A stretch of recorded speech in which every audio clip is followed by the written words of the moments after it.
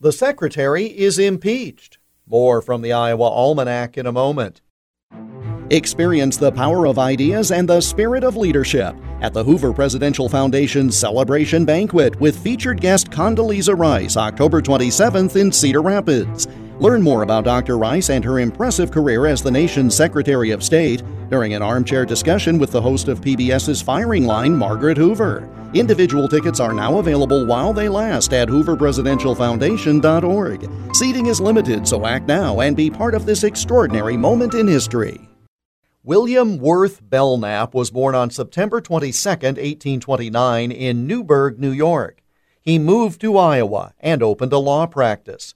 He then turned to politics and was elected as a state representative in Iowa in 1857. When the Civil War broke out, he joined the Union Army, distinguishing himself in battle. He was then appointed by President Ulysses S. Grant to serve as the country's 30th Secretary of War. In 1876, it was learned that he had been receiving kickback payments from a ship contractor.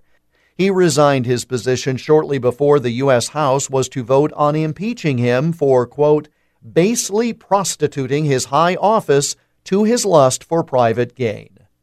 President Grant accepted the resignation, but the House impeached him anyway. That led to a trial in the Senate, but Belknap was acquitted because a large number of senators believed they did not have jurisdiction to put a private citizen on trial. And after resigning, Belknap was just that, a private citizen. The former Iowa legislator and distinguished war hero who became the first cabinet secretary ever impeached, William Belknap, was born on this date in 1829. And that's Iowa Almanac for September 22nd. Until Monday, I'm Jeff Stein.